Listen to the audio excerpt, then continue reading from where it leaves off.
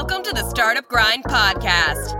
Startup Grind is the world's largest independent startup community, inspiring, educating, and connecting millions of entrepreneurs across the globe in partnership with Google for Startups. These are the stories of disruptors, innovators, and game changers from the fastest high-growth companies and venture capital firms in existence. Join us as we unpack their strategies, learn from their mistakes, and grow together. There's no time to wait, so let's begin. Welcome back everyone to the Startup Grind podcast. It's your boy Chris Jonu from Melbourne, Australia, and I'm incredibly proud to be rebooting this thing and relaunching it. If you are like me, just waiting for that next episode to pop up, and it never did. It was so sad. But my promise to you, it's not going to happen again. We're going to be delivering two, not overcommitting, 2 podcasts a week. Wow. Yeah. All right. Well, got to make up for lost time. We're doing 2 podcasts a week where we'll be delivering the best content from founders around the world and Silicon Valley, to keep you guys inspired and pumped up on this entrepreneur journey, the crazy journey of entrepreneurship. And to kick things off, we're starting with one of my favorite interviews from the APAC Regional Conference in Melbourne. Join us for our summer in December if you can make it, where we had TV host and media personality Jules Lund turned founder, now the founder of Tribe, influencer marketplace. He got just sick of making all that money. Thought he'd give it a shot, founding a company. And he's doing really well, so good on him. Good on you, Jules. And we had him interview the one, the only superstar, legend, Guy Kawasaki, the wise guy, chief evangelist for Apple and now Canva, on stage, and it was a lot of fun. They just went back and forth, and we're making everyone laugh, which you don't hear often from a tech conference. But it was a lot of fun. It was really lighthearted, and I thought it'd be a great one to start with. Hope you enjoy it, and welcome back. The one, the only, the wise guy, Kawasaki. Please put your hands together. So, I'm going to get you guys standing ovation, and you haven't said a word. Thank you. You deserve that. I'm going to get you guys to help me out with the intro. So, how many books has Guy authored? 15. Oh, well my God. picked. Do you work as part of his team? Excellent. How many times did Guy quit Apple? How many? Twice. Is that correct? Yeah. Great. Everyone who gets an answer correct, Guy's going to give you $1,000. Australian or US? Yeah, it's only $6 US. All right. What year did Guy become chief evangelist for Canva, the online graphic design tool? What year? I don't even know. Shoot. Does anyone have a stab? Come on, guys. You're entrepreneurs. Where's your sense of adventure? 2014. Extra points for the name of the anti-social social app that he's helping build. You just heard from the founder. What is it? Privy. He's a brand ambassador for Mercedes-Benz. What sport did he recently take up? Basketball, surfing. No, I think he's been doing that for a while. Cricket? Cricket? I don't know. Come on, try harder. Lawn bowls? Tell us, Guy. I don't know what you're talking about. Ice hockey. Oh. No, Ice. I took up ice hockey 14 years ago. It's Okay. surfing. Surfing's a recent one. How many of you surf out here? You know that Lane Beachley's speaking here tomorrow? She's awesome. I went to Manly a few days ago. Of course, there was no waves, but she took me to her house. She showed me all her boards and all that. I'm going to buy a board from her. For my daughter, I can't surf, a 5'5" board, but it was tremendous. Be sure you come tomorrow and watch her speak. She's awesome. I think they all will. You will come, won't you? Yeah, she's awesome. All right, Yeah. Let's begin. It's funny you should say that. A lot of people call my body Bondi because it's far from manly. All right. I bet that's the first time you ever told that joke. Huh? Shut up. let's be honest, you knew more about Guy than Guy, so let's go to the morning tea. Thanks, guys. So as a bit of context, like as I was mentioning, so I've founded my own marketing tech company, having never studied marketing, tech, or know how to run a company 3 years ago. And so my job today is, as well as extracting some learning and wisdom out of Guy that might be different than some of the videos and the stand-ups that he's done across the globe, it's also probably to normalize the turbulence that entrepreneurs are feeling. How many of you are in a startup? Yep. No, everybody. So almost everyone here. Everybody who's not a surfer. Everyone who's not a surfer.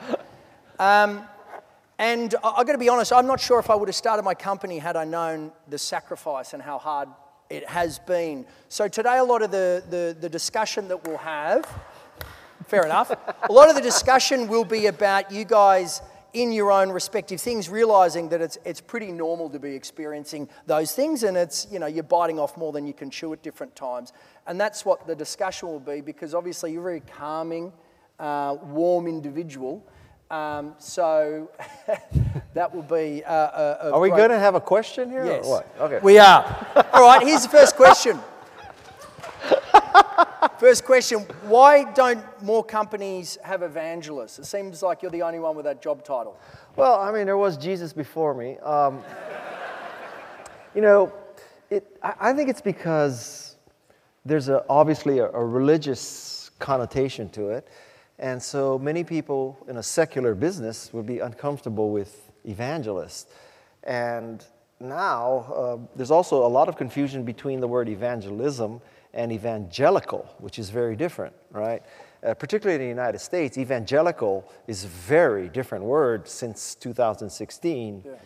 So it's that. But it's in the secular sense, evangelism comes from Greek roots, meaning bringing the good news. And so in my first role as an evangelist, I was a Macintosh evangelist, so I brought the good news of Macintosh, that it would make you more creative and more productive. And now, in the last job of my life, I'm the chief evangelist of Canva out of Sydney, and I'm bringing the good news of Canva. How many of you use Canva already? Yeah, so Canva is good news. It makes you be able to create great graphics, right? That's an empowering. It's democratizing design. It's good news. So the key to evangelism is that you have good news, because it's very easy to evangelize good stuff. It's hard to evangelize crap. Trust me. I mean, I've tried. So, you know, I could, for example, if Microsoft called me up, I could not evangelize Windows. So anyway, that's the shtick on evangelism. And you wrote a book on social media in Yes. 2014. No doubt there was a few predictions in there. What did you get right and what did you get wrong? Really, you know, there were no predictions in there. In the sense that it's not a predictive kind of book. I'm not trying to position myself as a visionary, this kind of person. I'm not a visionary. I'm just a marketing guy. And so the art of social media, and all my books really are extremely tactical. It's how to optimize social media. It's not the future of social media, because I think that's all bullshit anyway. So it's how to use. My book, The Art of the Start 2.0, is how to be an entrepreneur. It's not about, you know, the futures of entrepreneurship. How has your hunger and drive evolved over time? It's decreased. No, listen, I'm 64 years old, and I have 4 children. And the youngest 2 are 13 and 17. And so I've, you know, 2/3 of my life at least are over. And at that point, you have a very different perspective. Like, I don't want to be CEO of another company. I don't want to be Melanie Perkins. I'm just thrilled to work for Melanie Perkins, but I don't want to be the CEO anymore because my days are limited with my children.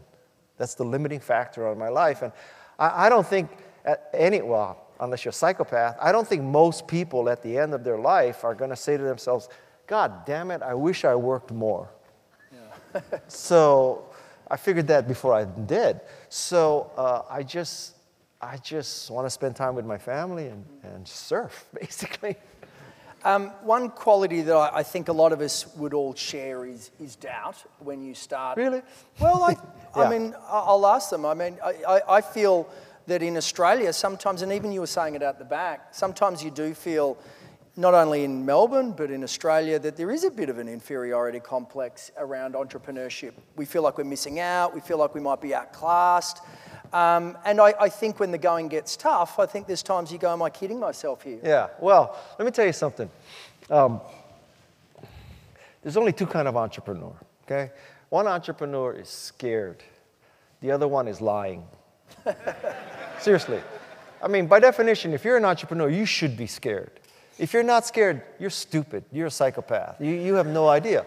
So now, there's an issue of, you want to appear like this, big dog on the porch, fearless, visionary, going to change the world, dent the universe, whatever, right? It's, you know it and I know it. It's total bullshit. You don't know where the next venture capital fund is coming, if it's coming. You don't know if your potential partnership is going to work. You have no idea. You should be scared. You have every right to be. If you're not scared, you're stupid. Those are the only two conditions. So you should be scared. Fear is a good thing. When I worked in the Macintosh division, there were times where Steve Jobs would just pick on somebody, pick on that guy and say, who hired him? Who hired him? I want to know who hired him. Why is he still working in our division? And I saw that happen a few times, and I said, shit, man, I am never going to be that guy. And so I will tell you that the fear of embarrassment and the fear of failure was a fantastic motivating force. And, in this kind of time, it's all about political correctness, that, he and I should meet, we should develop goals that we agree on, and I'm going to focus on the positive and, not accentuate the negative. It has to be an uplifting, positive experience. Well, that is not exactly how Steve Jobs ran the Macintosh division.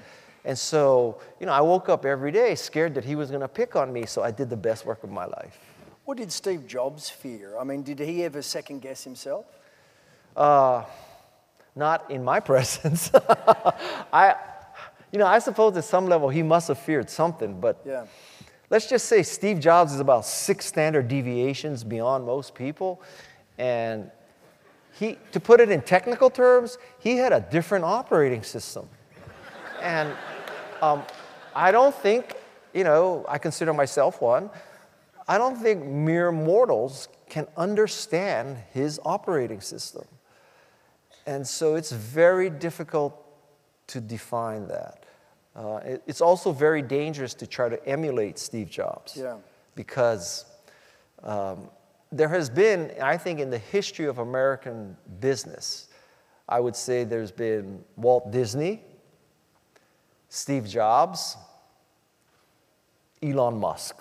There's like 3, 4, maybe 5 people who truly were visionaries. So, and they're wired very differently. Yes. What is the right type, or what is the right amount of madness for an entrepreneur? Well, it's more than you think it would be. Yeah. I think fundamentally entrepreneurs are misfits, and they see the world differently. This is why it's so hard to judge an entrepreneur at the seed stage. Like many venture capitalists will tell you, we invest in people, and we value world-class teams the highest. But the truth is that at the moment that you have to squeeze the trigger and invest in a company, you have no idea what you're investing in.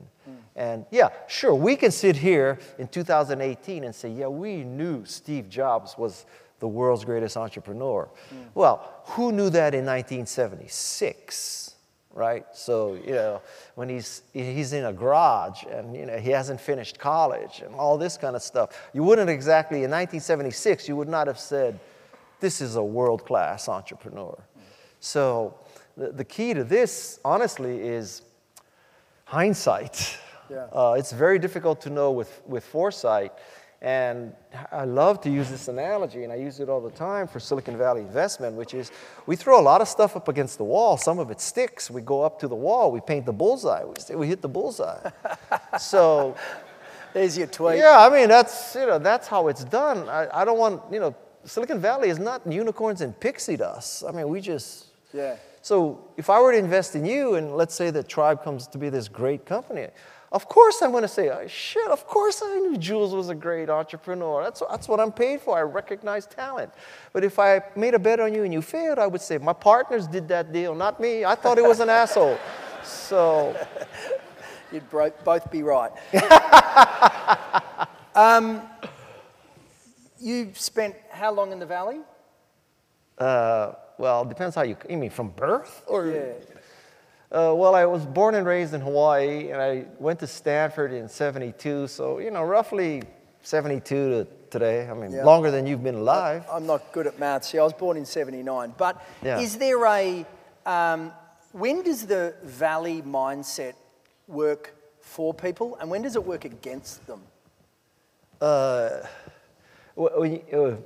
When you say for people, you mean in the sense of willing to take risks? Like, willing for instance, yeah, absolutely. Do you get in there and you feel invincible, and you go, wow, that is a lens that I'm looking at the world through that is unique and empowering and inspiring, but also is there a Valley mindset that actually holds people back? Well, I like to burst your bubble. I don't think anybody, any rational being in the Valley or anywhere has that mindset like, I'm invincible, I'm going to whatever. I mean, to use a surfing analogy, I don't think Lane Beachley before every contest says, I'm invincible. I don't think Garrett McNamara goes to Nazare and says, sees this 90-foot wave and says, I'm invincible, I can beat that wave. I mean, fear is a very healthy thing. I mean, it makes you train harder, it makes you, whatever. Yeah. So when does it hold you back? Well, you could make the case that obviously there's going to be doubt. So the question is not whether you have doubt or not. The question is whether you can push past the doubt. Yeah. And so I think doubt is a helpful thing. On the other hand, if you have so much doubt that it's paralyzing, then obviously that's a non-starter.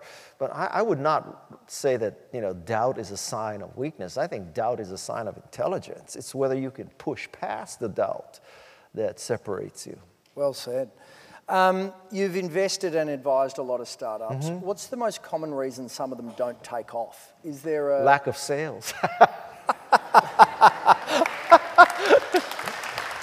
The leading cause of failure in tech startups is death. So obviously I'm, being facetious, but it really... Let me tweet this, okay? This is the greatest wisdom you're going to receive today. Where's the mic? Sales fixes everything. That's it. You can talk about all the strategic partnerships, all the potential, all the patent pending, curve jumping, paradigm shifting technology you have, all the interests you've witnessed, all this kind of stuff. All of that is meaningless. Sales fixes everything. So when you have sales, it's easier to recruit. It's easier to keep people happy. You can pay for the foosball and the ping pong and the free food. Your investors who are on 10 boards, 9 of which have no sales, they're triaging those 9. Guess who they're going to leave alone? You, because you have sales. So the key is do whatever it takes to get sales. Sales fixes everything. Bandwidth is a constant battle as an entrepreneur. I've heard you talk about defaulting to a yes mindset. When does that become counterproductive?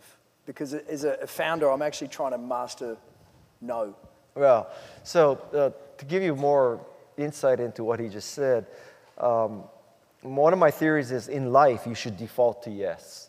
That you should always be having this attitude of yes until proven no, good until proven bad.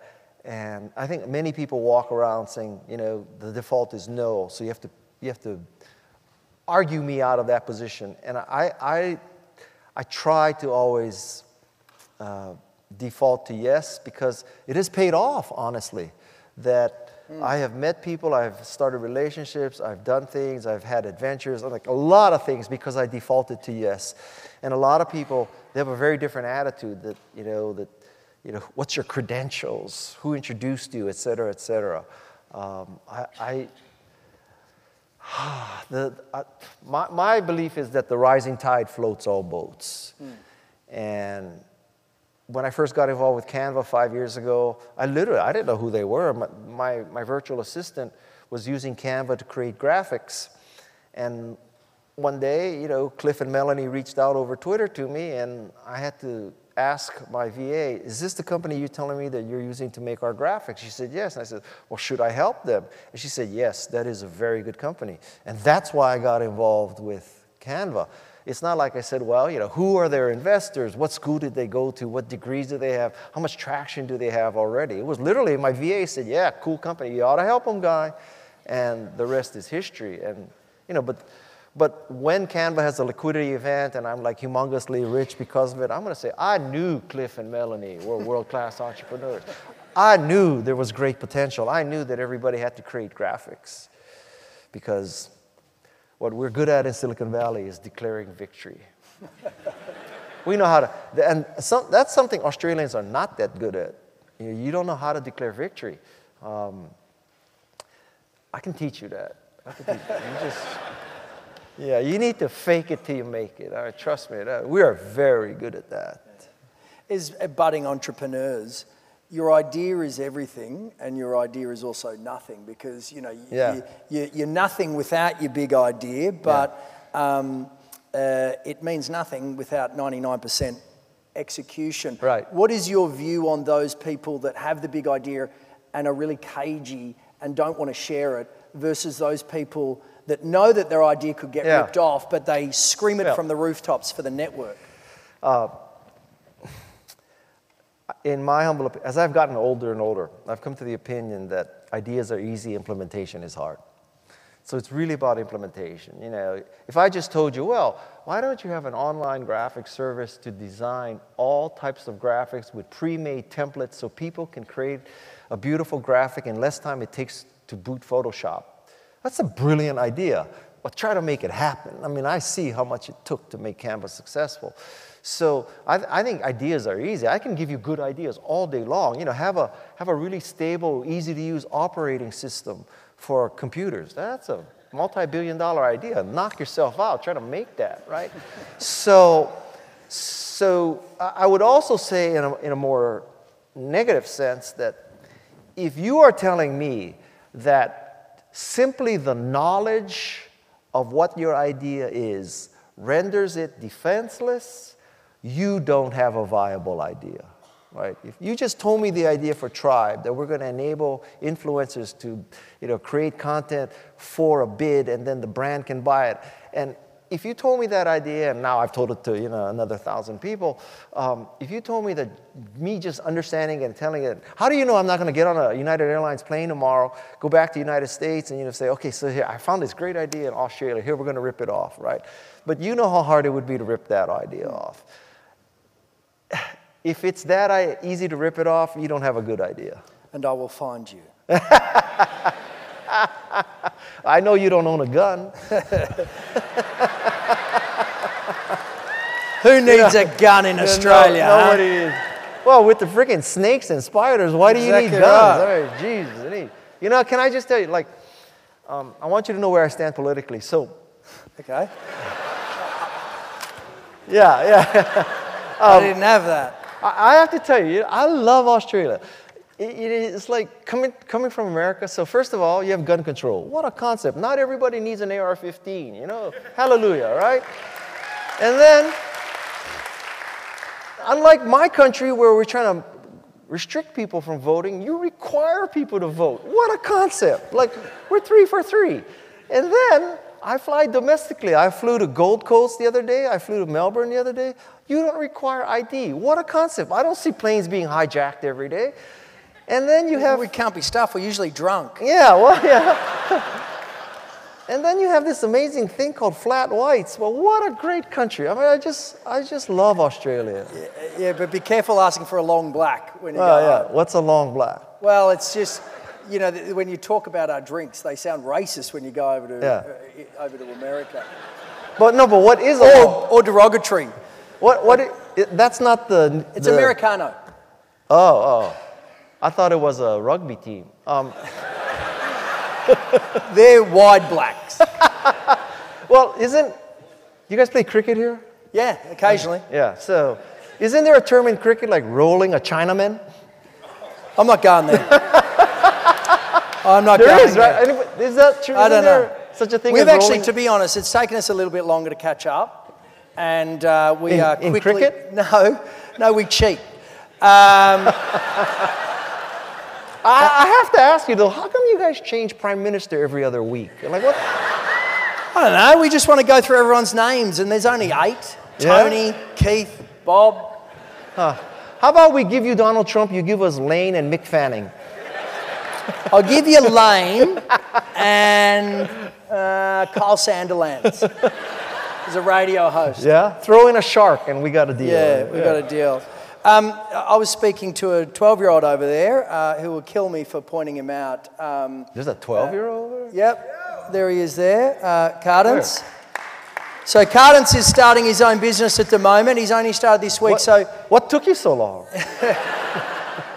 And he's got his mum there, Anthea, and he's starting the business, but he thought with Anthea that he would come here and see if he could pick up some tips first.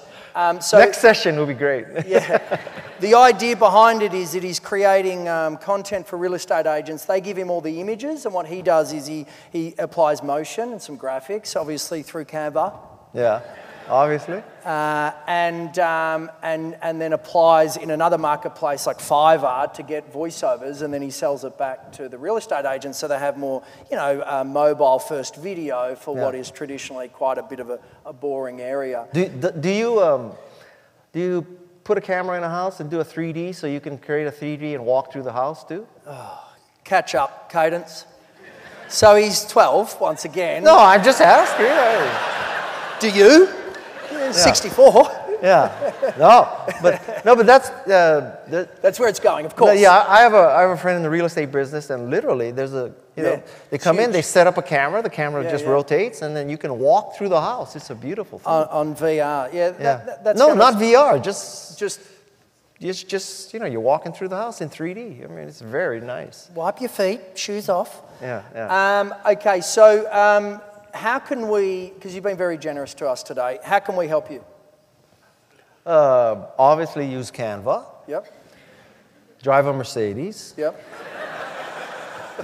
Try Privy. I'm on the board of directors of Privy. Yep. Privy is like, think of Privy as Instagram meets Slack. Yep, that was Simon Hudson. Yeah, that was Simon Hudson, the guy before. He founded that. I have a new book coming out at the end of this coming February. It's called Wise Guy. And it's basically, it's stories from my life and what I learned, the wisdom from each story. So it's a short book?